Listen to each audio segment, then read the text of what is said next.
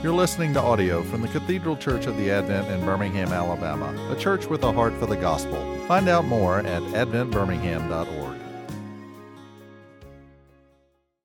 Lord Jesus, we ask that you speak to us from your word through the power and wisdom of the Holy Spirit, that the Father might be glorified in the name of the Son and through the Spirit. We pray. Amen.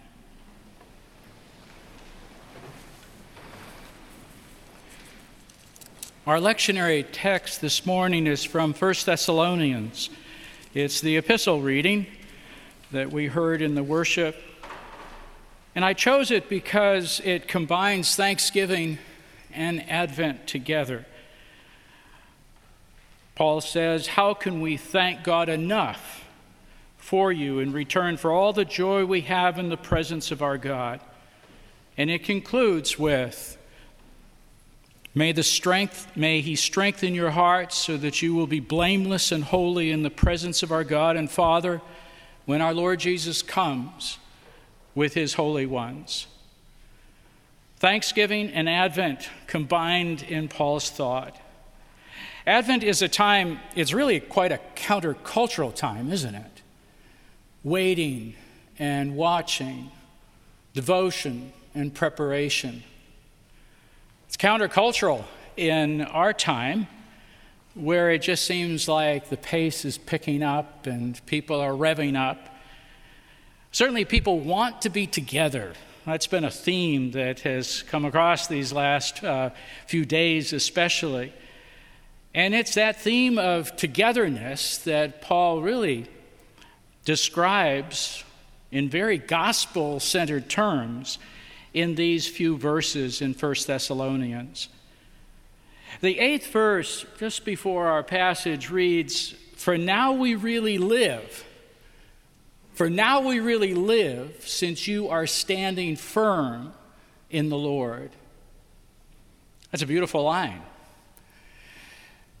Paul went to Thessalonica and had 3 Sabbaths and time in between to share the gospel. Only 3 weeks. And after leaving because of intense persecution that he felt, along with Silas, that they were drawing fire and making it a lot more difficult for the believers who were interested in the word. For 3 weeks, Paul talked about the need for Christ to suffer and die and be raised again from the dead.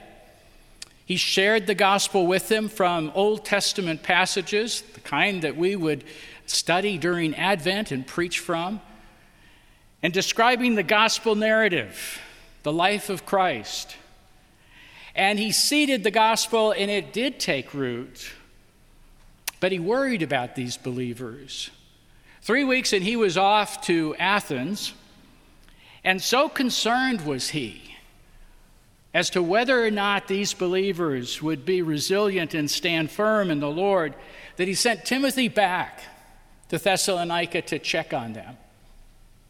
And Timothy came back with a good report. Yes, the gospel was taking root. People really did believe. And you know, what is that transition point between hearing about the good news and actually receiving it as a transformative word? Not just human words, but the Word of God, the Holy Spirit-inspired Word, the Word that is life-transforming. I know people have listened to my preaching for a couple of years and shared with me that they got nothing out of it until the Holy Spirit got a hold of them, penetrated their thinking, and they really began to see that these weren't just human words, but the very Word of God, speaking truth, revealing truth to them. Well, Timothy came back, and he came back with that report. And Paul could say, "For now we really live, since you are standing firm in the Lord." How Paul felt may be somewhat akin to how parents feel in seeding the gospel in the lives of their children. I don't think there's any parent who sends their child off to high school or university or whatever without wondering about this. Has the gospel really taken root? Is this son or daughter now, is this faith for their own sake?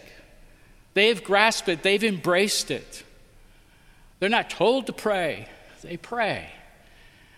They seek to understand more of God's word. They get into the Sermon on the Mount for the life that they feel God has called them to live.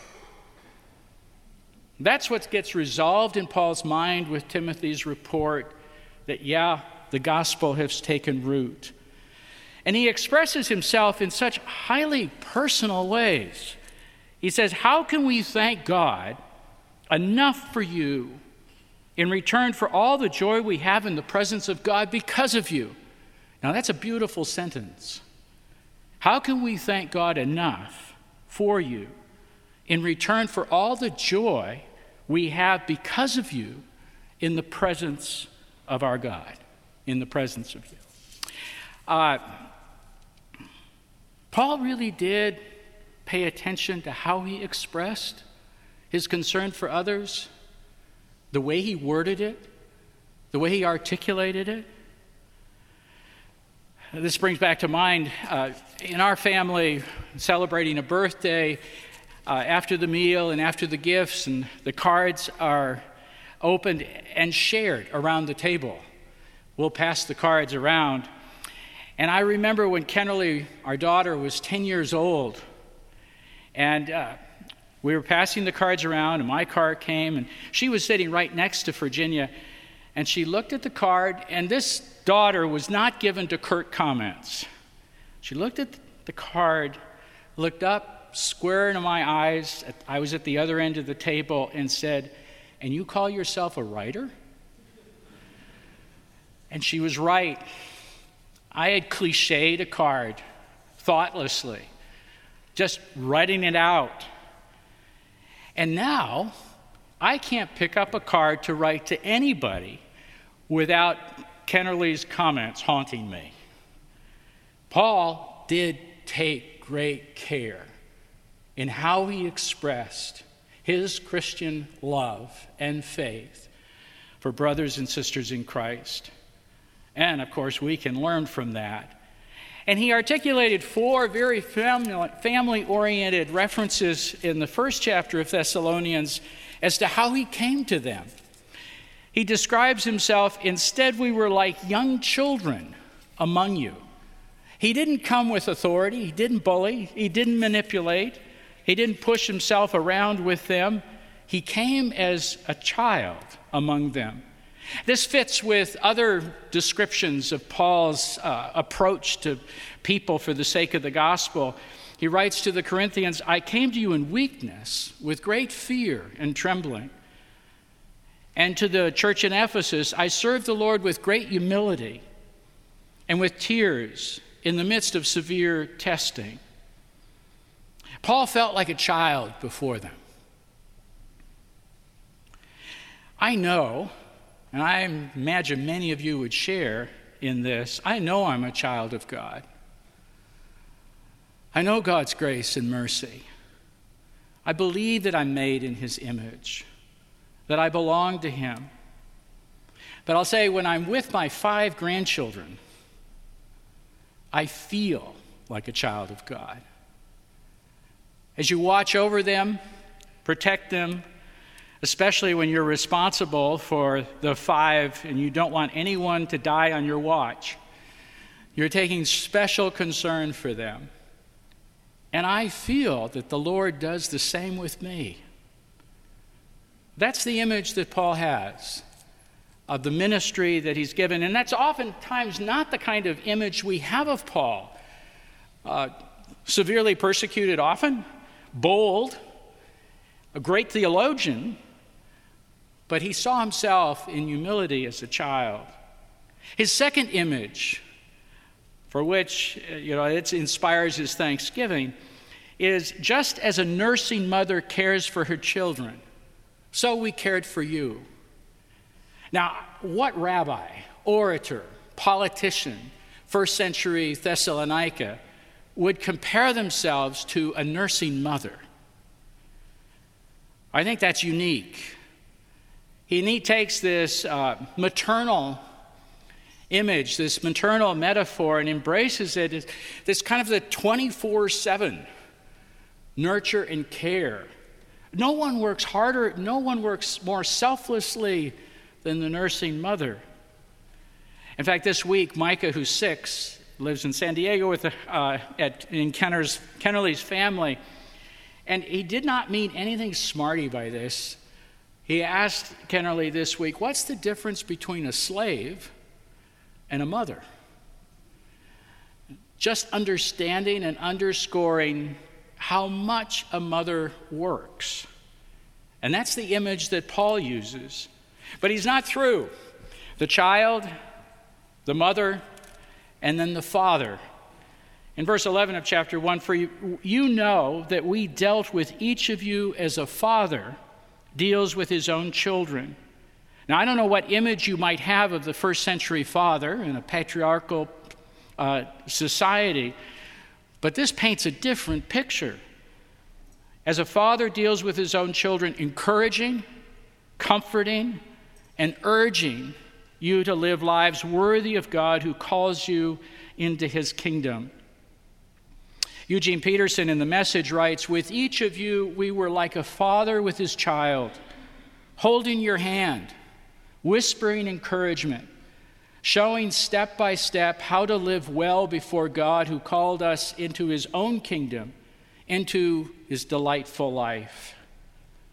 But he's still not through. The fourth family image that he has is expressed in verse 17 of chapter 2. But brothers and sisters, when we were orphaned by being separated from you for a short time, in person, not in thought, out of intense longing, we made every effort to see you. He felt so badly about leaving Thessalonica, leaving them sort of what he might have felt in the lurch, although he did it for their own care because they were drawing such persecuted fire. Paul felt like an orphan. There's something very important about the church in terms of being a household of faith, where these family images come to mind in describing the relationship between brothers and sisters in Christ, between the church as the family of God, between that household of faith centered in God. And this is a theme that runs right through all of these verses, is that everything described here is before the presence of God. How can we thank God enough for you and what you mean to us in the presence of God? Night and day we pray most earnestly that we may see you again and supply what is lacking in your faith. Now may our God and Father himself and the Lord Jesus clear the way for us to come. An image that comes to my mind about this God-centeredness is the Old Testament story of David and Jonathan. Jonathan was heir to the throne, the son of Saul, who was king, and yet that wasn't enough. For him, friendship with David, because he understood the Lord's anointing of David, meant more to him than his own legal rights, than his own paternal rights. And Jonathan says to David in these very telling words, "Go in peace, for we have sworn friendship with each other in the name of the Lord, saying, the Lord is witness between you and me, between your descendants and my descendants forever." And the image that creates is that God is center, so that everything that happens between us and in relationship to us passes through the Lord. And that God-centeredness, that God presence that Paul talks about, is that which gives focus, center, and empowerment to the people of God. Now quickly, there's 3 benedictions in this short passage. The first one is, now may our God and Father himself and the Lord Jesus clear the way for us to come to. And I woke up in the middle of the night with this verse in my mind.